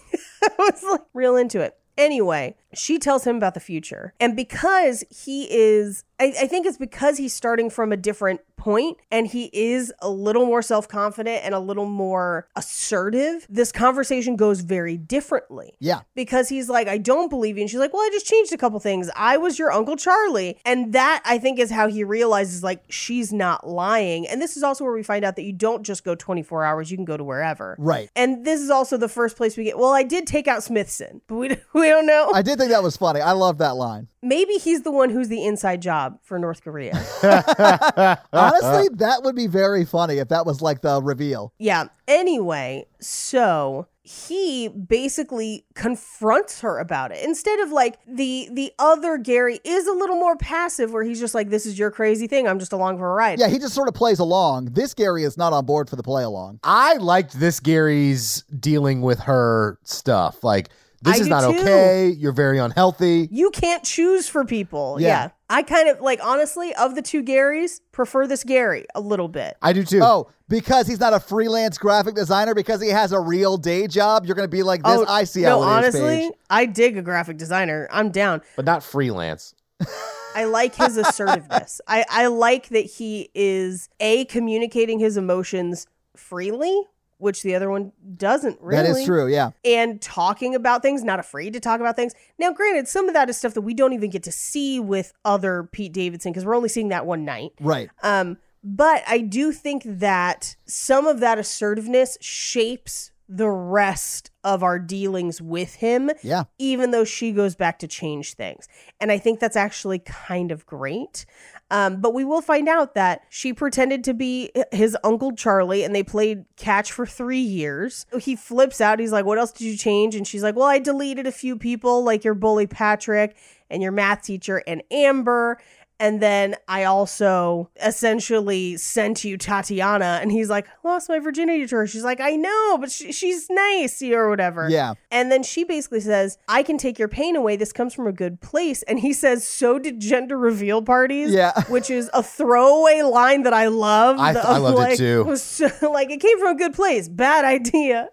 But he basically says, he's like, you could change everything. I still don't want to be with you. That's my pain to have. Yeah. Essentially, you don't get to choose to restructure or change my trauma. It's part of me and who I am. And I'm always going to remember this feeling and remember why I don't like you, no matter how many times you kind of reset. Yeah. Which we will kind of find out kind of happens. Yeah, it does. It doesn't explain how that happens, but it does. No. Yeah. Now, here's this next scene because he storms off. This next scene is the problem with this movie. At which point in this very, very next little vignette, I was like, oh no, the movie does not understand because She walks off past two older women on a bench, and one says to the other, I honestly think he should feel touched that someone cares so deeply that they would try to take all his pain away.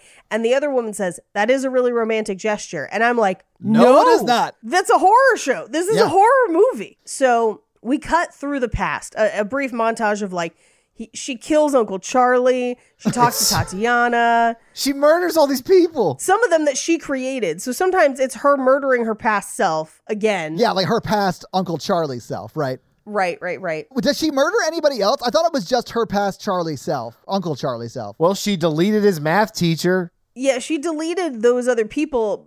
So I think she had to murder the past self. She must have had to. Killing those people. So she had to murder a lot of people to do it. Yeah. But we cut to her coming back to the tanning bed and she's like, great, I undid it. Now I can go back. And June says to her, sometimes things stick. Sometimes things don't ever go back. And she's like, that's not fair. Where's the manual? And finally, June is like, look, you've literally never asked about me or my life or anything about me, which is bonkers. Like, that is a bonkers level of self-absorption to not ask anything.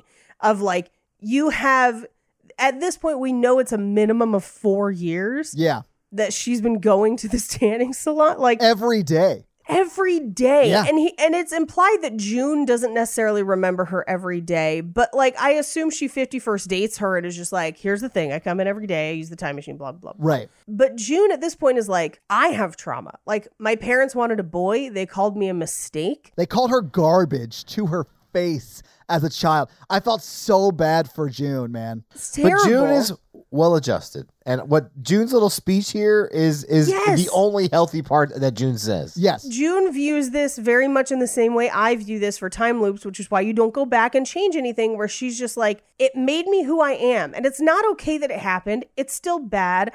I can still reconcile with the fact that I should not have had to be in that position and that it is bad that those things happened to me. And that's an unhealthy way to treat children and a bad way to grow up. But I can also acknowledge that I am okay and I am a good person and I have a good life apart from that. Yeah. If I went back and changed everything, I wouldn't be me. And I wouldn't be where I am. And I wouldn't have met the wonderful woman that I'm married to. I'm very happy for her. Like, yeah. She says, she's like, if you erase the pain, you kind of erase the person that you fell in love with to a degree. Yeah. That's true. I think that's sort of what she learns when she goes back and like changes Pete Davidson. That like the version of Pete Davidson she originally met that she wanted to change was the only version of Pete Davidson where it was like they had those sparks, you know? Yeah. And so she says, that's very interesting. I'm not going to apply it to my situation, which is madness. It is madness. But it's one of many points in this movie where the movie seems to understand that it's getting it wrong. That it's getting it wrong. And then but then it doesn't. I'll say this. I think the movie intentionally gets it wrong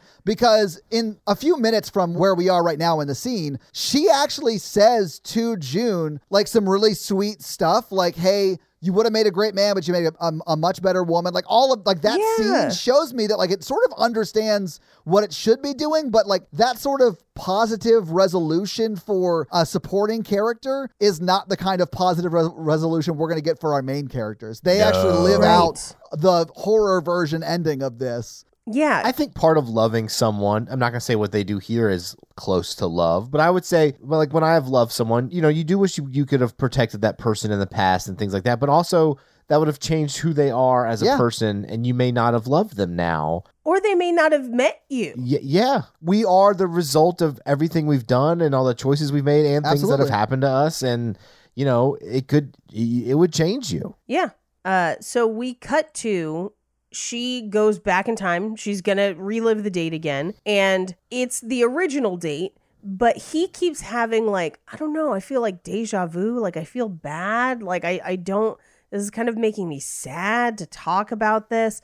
But they kind of go through the date and he's like, I don't believe your time travel thing, but when I think about it, I get a really sad feeling like something is off and like I'm stuck. Yeah. And she's like, well, what if the time machine stops working? And like, what if I freeze? And he's like, well, you can't freeze time. She's like, I can and I have, which honestly, just kind of have. Yeah. And he basically says like, this is not good. This is sick. You need to let me go. You need to stop and let me live my life. And they kind of get into an argument and he's like, well, I'm just going to go find the time machine. And she's like, no, you're not. Like, she calls his bluff, kind of. I think she sort of like double dog dares him to go do it, sort of. Yeah. In her like, no, you won't. You never have before. You're not going to do it now. And he's like, all right, well, fuck you, I am. Yeah. And he kind of plays her a little bit where he's like, don't worry about it. Let's just try again tomorrow. Like, I'll see you tomorrow. He does sort of like, oh, yeah. I won't go find it. That's fine. Winky blanky. We'll see each other tomorrow. Right. I would have murdered her. I would have murdered this chick immediately. Once I found out the time travel was real, I'd be like, I have to kill this woman.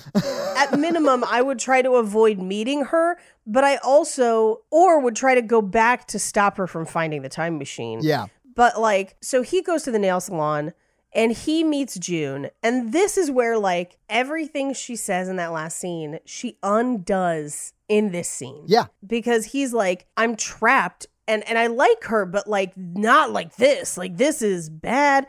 And she's like, well, it's kind of like a relationship. And he's like, no. And she's just like, yeah, it kind of is though. Because you don't know what she has done to make you like her at that. You are completely manipulated and vulnerable. It's like it's like realizing that the person you're with has been gaslighting you your entire life. Mm-hmm. Anyway, so he's like, well, this isn't a real relationship. This is fake. And she's like, organic bananas taste like regular bananas. And I'm like, that has nothing to do with what we're talking about, ma'am. June, stop saying weird things. Stop it. But he's like, well, when did this start? And she sends it back to 1989. And he goes to her apartment. He's still wearing the Gary shirt. Yeah. He's the cable guy. Yeah, I saw that coming a mile away, though. From the second they gave him that shirt, I was like the cable guy? And then kind of, yeah. And her mom is, I do like he describes her just as an 80s mom. A bad, it's like a bad 80s mom. Yeah. Bad 80s mom. And I was like, yeah, there was like tons of moms like this. We all grew up with them. It's fine. Yeah. We aren't in tons of therapy. It's fine. No, I'm kidding. My mom was lovely. This was not my experience. But her mom is the worst. Like, her mom is wild. Nuts. Like, immediately puts the cable guy in charge of her daughter while she's like, I gotta go get pretty, which I think is exactly what she says. Yeah. And then as she's like got a hairdryer in her hand that is on, she's like yelling out to Pete Davidson, like, what's my daughter up to? And you're like, I mean, Pete is not there to fix her cable, but like that is what the cable guy should be doing, not taking care of your child, ma'am. Well, and I don't know if you noticed, but the little girl is trying to fit a square peg through a round hole. And she hits it with a hammer until it moves, until it goes through. And she gets it to go through, yeah. Which tells me maybe it's nature, not nurture. Because maybe that tells me that she has some things that are a little unhinged about her even then. Yeah, maybe. But I also... It could be a combination of the two. Because this is where he gives her the phrase, it's okay for things to be messy sometimes. Yeah, which is a refrain they've said back and forth a few times to each other. But now you're realizing that he plants it. Like, yeah, this is Time Traveler's wife level of fucked up. Like, this is Groomy McGroomyson. And ooh, oh, no. And he, like, kisses her hand and stuff. Like, yeah. Which, here's the thing. That is a way that you might interact with a child that you know and care about, but not someone that you're going to potentially put your genitals in later. Yes. Like, that's not a thing that you want to do. Oh, yeah. Like, I don't think if you're, like, someone's godfather, like, I don't think I've ever seen Mikey do this, but it wouldn't be weird for Mikey to kiss his goddaughter's hand, right? But, like... Right. I still haven't done that. It's so weird. Like, if she got hurt or something. Like, oh, sure. Yeah. Oh, then I have. I've kissed a boo-boo. Yes. Yeah. But, like, A, there's no boo-boo here to kiss. And also... Just an emotional one. Sure, yeah, that's fair, but you can't emotionally kiss a boo-boo. And, like, I don't like it because they're eventually going to hook up later, and that made me uncomfortable. Yeah, so he comes back, and as he's on his way back, she comes to the nail salon and is like, I'm not going back in time again. You've been great. Thank you. Yeah. And then he comes back, and she leaves, and the implication is that she's not going to go back in time. She is finally going to kill herself. Yeah, just like straight up end her life in this moment. I mean, you see a lot of signs that she is not planning on living through this night, like, and one of those is when she like gives that person experiencing homelessness like all of her things. Huge red flag. Yeah. Huge red flag when someone starts giving away their possessions. Also, yeah, it is not your responsibility to keep a partner alive. Like, that is not a healthy relationship. Well, because no matter what you do, sometimes people will still choose, and that is out of your control. Yes. Absolutely. And if someone is telling you, I'm going to kill myself if I break up with you, that is a very... Or you mean if you break up with me? If you break up with me, yeah. That is a very, very unhealthy manipulative dynamic. Yes. That to me is the red flag at which you leave for. Yeah.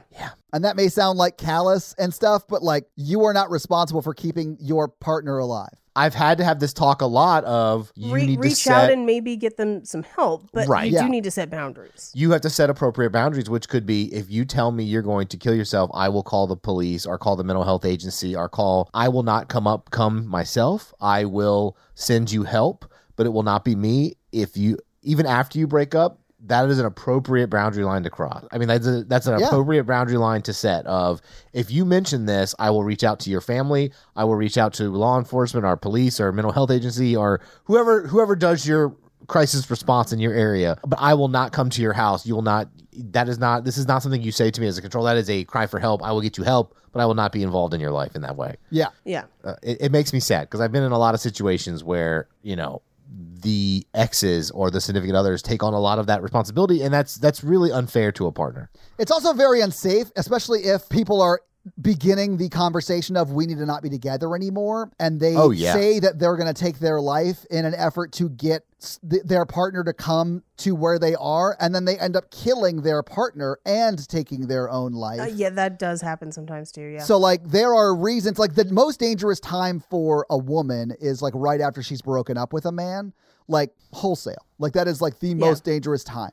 So I think, Mikey, you're absolutely right with what you've said. It's fine to call the authorities or your crisis response team in your area or whatever, but don't go yourself. Don't go yourself. I also think that there's something to be said for maybe we get this person help, and then once they have help, you can have another conversation about what the relationship is doing or whatever. And that may change things. Absolutely. But the help has to kind of come first. Yeah. And something I really don't like that this movie did, because I feel like if up to this point we then got another thing where he, avoids going to the bar and she picks someone else, like whatever, the horror ending, this is a much better movie. But instead, what we get is a movie that tries to imply that your partner, or in this case, her partner, is the one that saves her. That's worth her not killing herself over. Yes, and your worth should not be dependent on another person. Absolutely. Yes. And honestly, that's, I thought, the point they were going to make in the movie. And they thought so absolutely do not. Okay, so full disclosure, I went and saw Amsterdam last night and got home pretty late, but I started this movie and I fell asleep watching it. I didn't fall asleep because it wasn't good or whatever. It was like 12:30 and I fell asleep, So I actually woke up right at the end of it. So I saw like their fight on the bridge and then fell asleep before like the credits. So like with that information, with where I fell asleep and then that one conversation I saw, I told Natalie while we were having coffee this morning that I think that's the point of the movie. Like, she learns that she doesn't need someone else to live. She needs to just like find that inherently within herself. And I was like, and if that's the message, I think I sort of dig the movie. Like, it's fine. It's not awesome, but I dig it. And then they do the complete opposite. I was like, oh, wow. I was way off. I ate a donut today. You did. It was 100 flaky layers. Oh, was it 5 daughters? It was. Yes. I was so mad when he joined the Zoom call because he was eating a bacon-covered donut, 100-layer donut from $5. They're so good. I follow them on Instagram, and I have not been to Nashville since they opened, and it is like on my list. Well, we'll do a live show here eventually, and we'll get you out here, and absolutely we'll do $5. I'll eat a whole donut, guys. Whole donut. Fuck you. I'm full. I ordered 4. I ate 1.5. Yeah, that's how that sounds filling about they right. are. Yeah, but to bring that back around to the movie, this movie is like a version of that because it's 100 layers of toxic unhealthiness. Yeah, I like the way you tied that in. Well done. Well, because he essentially, spoiler, in this next scene, just to get through the plot, he like tough loves her out of killing herself. Man, I did like the conversation on the bridge, like, because she's like, just let me do it. Just let me do it. And he's like, no, I'm going to stay here all night. It's fine. I'll just stop you for as long as you want to, which is not the right way to handle that. And she says, well, eventually you're going to have to take a piss or you're going to have to get a sandwich or whatever. And you, more or less, like, you cannot watch me 24 hours a day. If I want to do it, I'm going to do it. And I think that is a apt like metaphor for like real life. And the people who blame themselves for a loved one taking their own life, I get it. I've had similar struggles, even though my brother didn't take his own life. Like, I understand like taking that on and like, because, and Mikey, you've talked about this before. Yeah. Because you want that control, you sort of blame yourself because then you sort of feel like it gives you some control by blaming yourself.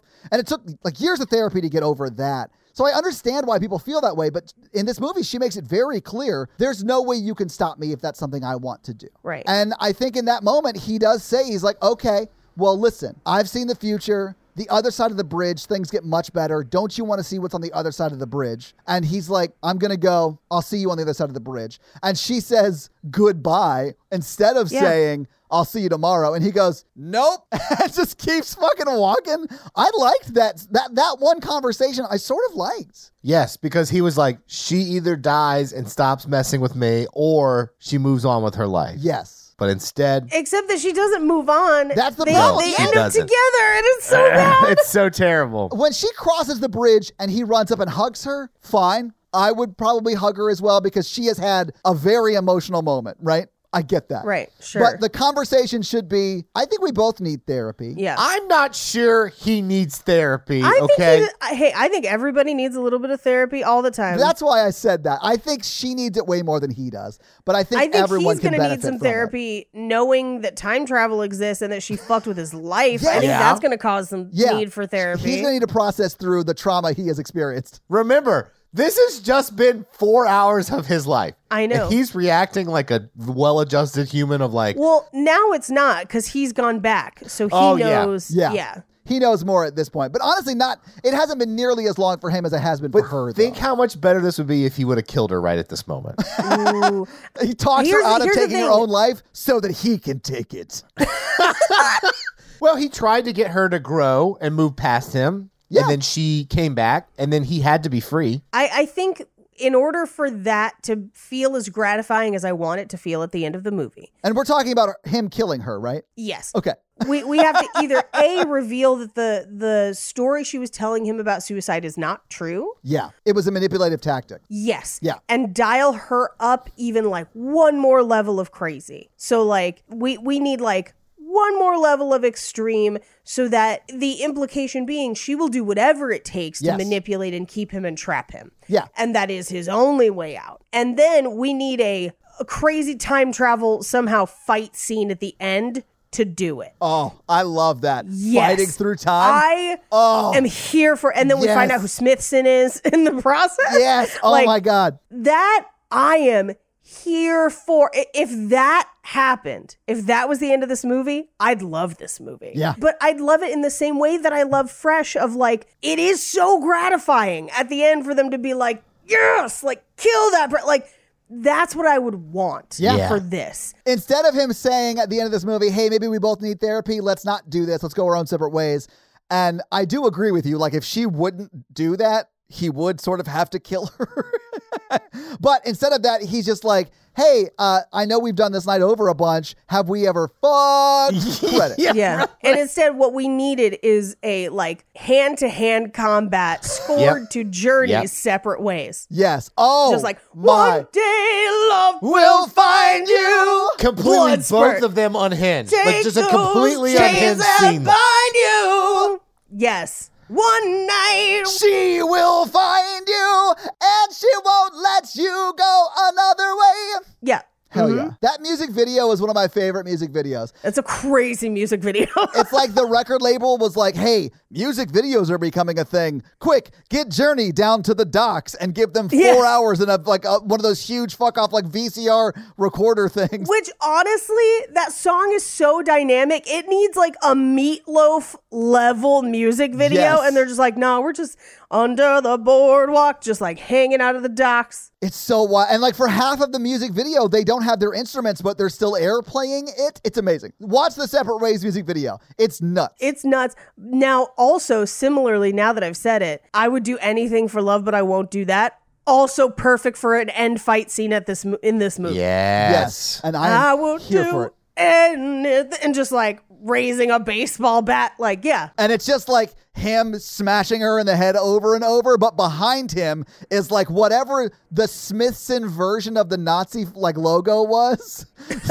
So like it's clear like they fought back through time. It's S's for Smithson. Like it is a swastika, but it's Smithson. I love it. I love it so much. And that's the movie. So having seen the movie, having talked about the movie, and having come up with a better ending for the movie, what did you guys think about Meet Cute? Hated it. Will not watch it again. I like my rewritten version. Yeah. Yeah, I like the version we talked out. I don't think I'll ever watch it again. I didn't hate it maybe as much as you did, Mikey, but I didn't love it. And it's not like so bad it's good enough to watch. And it's definitely not so good you should watch it. I think this is definitely one you should just skip and enjoy the episode. Yeah. I'd watch it just because of how horror villainy it is. She plays a good villain. I mean, it's Passengers level. Her acting was so good. She's good in it. Yeah, but I was like, she's so unhinged. Yeah. Like, does such a good job playing that unhingedness. It's the same thing as our Cannibal King, where you're like, he is evil, but he is fucking crushing it. We gotta get Sebastian Stan and Kelly Cuoco in a Kaylee Cuoco, just a crazy off. yeah, just like a crazy off movie where they're both villains. Like he kidnaps her to like take her butt meat and sell it, and then she just loses her mind and was like unhinged crazy. I'm here for it. Some of the faces she made was like, she's like, I have to cut your arm off, but it's because I love you, and she's crying as she does it. I mean, like, misery. I'm like, oh, she is awful. Yeah. Yeah, well, here's the thing. Both of those characters have strong misery energy in a way of like, I'll do anything to keep you. I'm in control. I'm manipulative. And I think that's why we keep kind of drawing the comparison is it's that same energy of, but I love you, so it's okay. Right? And you're like, no, it's not okay. Yeah. It's not okay, and this is not love. If you're using love to justify negative behaviors, that's not love. No. Yeah. But she is hot, so I guess Pete Davidson was like, I guess this is the best I can do. Mikey, there is a quick throwaway line when he's like, man, whenever a hot girl likes me, it's always because she's crazy. And I was like, oh, I know Mikey and I relate to that. I have a story. Tell me everything. Somebody matched with me on a dating app, and she was very, very attractive. And I was in the police car doing co-response, and I turned to the officer, and I was like, this person isn't real, or she's trying to kill me. Yeah. And she was not real. Of course not. Yeah, she was a bot. Yeah. Mm-hmm. Not that you don't deserve a wonderful person, but No, but when out of the blue, some like 10 likes me, I'm like, no, you can't have this kidney.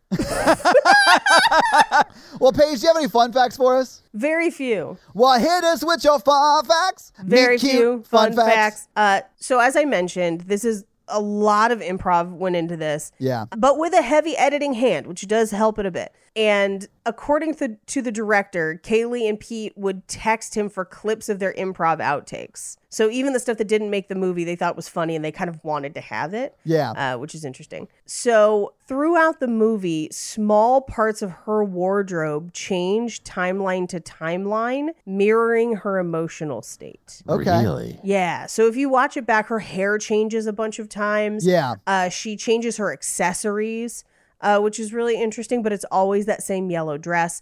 That yellow dress, fun fact, was made 72 hours before shooting started over a weekend. And what's really interesting is that, like, in all the fun facts I found, people were like, they designed, fit, and made 8 multiples of the dress. Isn't that crazy? And I'm like, no, that's how costume departments work. Yeah, they have to, you know? I am not a talented seamstress, and I have designed and sewn multiple dresses in a 72-hour period. And I'm wearing one in a couple days. Nice. You know, it is possible.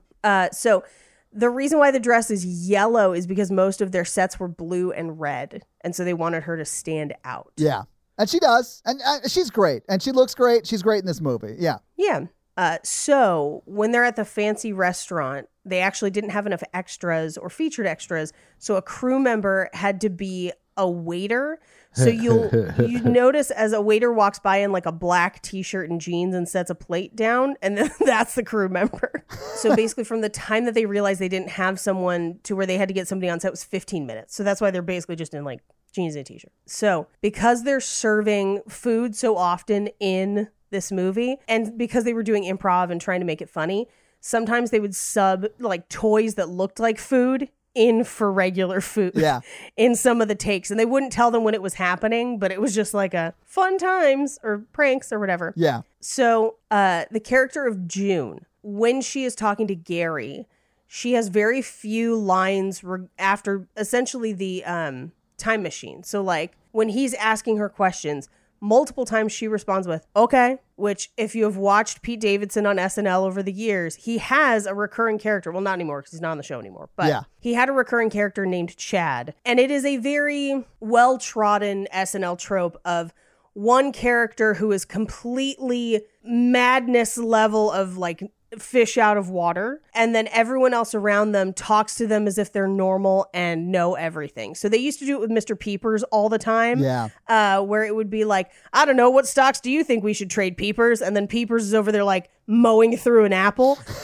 In the Chad version, it was almost always like women throwing themselves at him like, we can't be together, I don't know, like my husband will find out, and he'd just be like, okay, all for real? And honestly, those sketches do tend to really make me laugh. Yeah, but I like that sketch a lot. That is why her dialogue is most like, okay, in that scene. And then there's that horrible quote that I read from Kaylee Cuoco about how she thinks this movie is romantic. And those are your fun facts. Well, thank you for those fun facts, Paige. Fun facts. That last one, it concerns me some. Like if Mikey... It concerns me some too. Yeah, up until you reading that quote from her, if Mikey had been like, you'll never believe it, I'm dating Kelly Cuoco, I would have been like, that's awesome. Well done, Mikey. But if Mikey ever said it to me now, I'd be like, run. Get away. I believe she's divorced. Yeah, that comment is as crazy as being like, look, sometimes you find your soulmate when you're selling their meat. Like, that's how crazy that comment is. This movie's unhinged in a really good Halloween style. Yeah, it is. I mean, if it was a horror movie, I would fucking love it. Like, that's what I'm really kind of torn about. It was so close. It was like 95% there. Yeah. So close. So let's talk a little bit of box office. So I don't have anything on this movie, and it was straight to Peacock. So all the information I found was that it was a low-budget movie, and low-budget movies are under $5 million. Yeah. So I don't have any further information. I don't know if Peacock bought the movie from the, production company or they if made they it. made it. Yeah. So I honestly have no idea. So there's not really much box office. Sorry about that. But it was a straight to streaming release, and that tends to be the case with those. So that's your box office. Well, thank you for your box office. Yep. Romance scale of 1 to 10, how romantic we found the film. I'm just going to go ahead and answer for all of us and say 1. Yep. Or 0. Can we do 0? Sure. I mean, I don't find this movie romantic at all. I find it troubling and scary. Yeah. I would actually give it higher on the scary scale than I would. Yeah. Yeah. Scary scale is like, it's a 2. 4.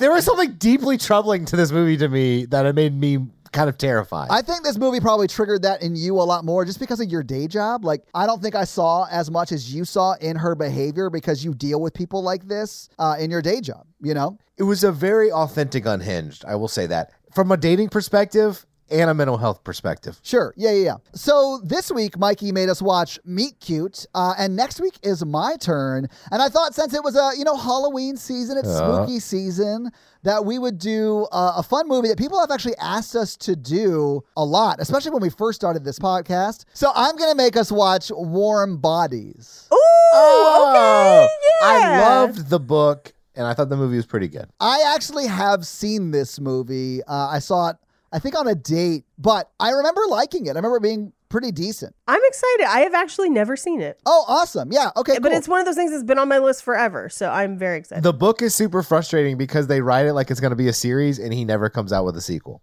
So your homework for next week is to get turned into a zombie and then realize the cure for being a zombie is to just find your one true love and watch Warm Bodies. All right. So, Mikey, do you have a review for us to read? Yeah. Well, whose review are you going to read this week? Decarter 679. What does Dakota 679 have to say? Give us that vitamin water. Oh, wow. Okay. Please tell me less. This show... No, tell me more, please. This show is one of my favorite podcasts to listen to, along with their horror-themed show, The Horror Virgin. Oh, why, thank you. Paige is a comedian extraordinaire. Comedian. And has the fastest quips and an infectious laugh that keep me coming back for more every week. I mean, Aw, completely thank agree. you. Mikey and Todd are okay, I guess. Ow! Wow. Oh my God. I mean, to be fair, there is also a review that says that I'm the most obnoxious one and someone's not listening because they can't stand me. So, like, it does happen. Yeah, there are people out there with wildly bad takes. Yeah, I would say DeCarter's is way more accurate. Teach their own. Then they put a laughing emoji and they say, just kidding. They're also hilarious and provide goofy insights to some of the best movies out there. Nice. You are all objectively wrong about the sweetest thing, though. Not sorry about it. Laughing emoji. Love you guys so much. 5 stars. I don't remember us liking the sweetest thing. We did not. How could we have been wrong about it? Because they like it. No, I know. I've been told this multiple times by people that they're like, what? I don't understand why you didn't like it. Oh, man. The penis song alone. You're too big to fit in here. Oh, my I sang that God. to myself the other day because it still lives rent-free in my head sometimes. I guess DeCarter proved us right. Well, whatever. DeCarter, thank you so much for that awesome 5-star review. We do appreciate it. And if you want to have Mikey read your 5-star review, leave us a 5-star review. So, yeah, guys, if you like this power throuple that we have here on this podcast, make sure to check out our other podcast, The Horror Virgin. And that is the only other podcast that Mikey and I are on. But Paige gets around, and she is on 2 other podcasts, Black Card Rehab and Cult Podcast. So guys, definitely check out those because they're amazing. If you want to follow us on social, we are at Romancing the Pod Show. Yes. On Instagram, and we are at something else on Twitter who I just have never taken the time to learn It's just Romancing Pod Show because they have a character limit and it's show SHO like Showtime. So guys, check that out as well. And if you want to follow us all individually, Paige is at Rampage Wesley everywhere, including TikTok, except for Twitter, where she is at Paige Wesley. Mikey is at MRandolph24, and I am at Todd J. Awesome everywhere. And guys, we got a P.O. box. So if you want to send us some love letters or whatever you might send to a P.O. box, it's actually not a P.O. box. It's like a regular street address. It's pretty awesome. It's 6688 Nolensville Road, number 108-34, Brentwood, Tennessee 37027. So send us some stuff. Yeah. That's going to be it for us, you guys. I'm Paige. I'm Mikey. And I'm Todd. And you complete us. To completion. Girl, I want to see that yellow dress on my bedroom floor. Good night. Bye. Trapped in a time loop with a crazy lady nerds.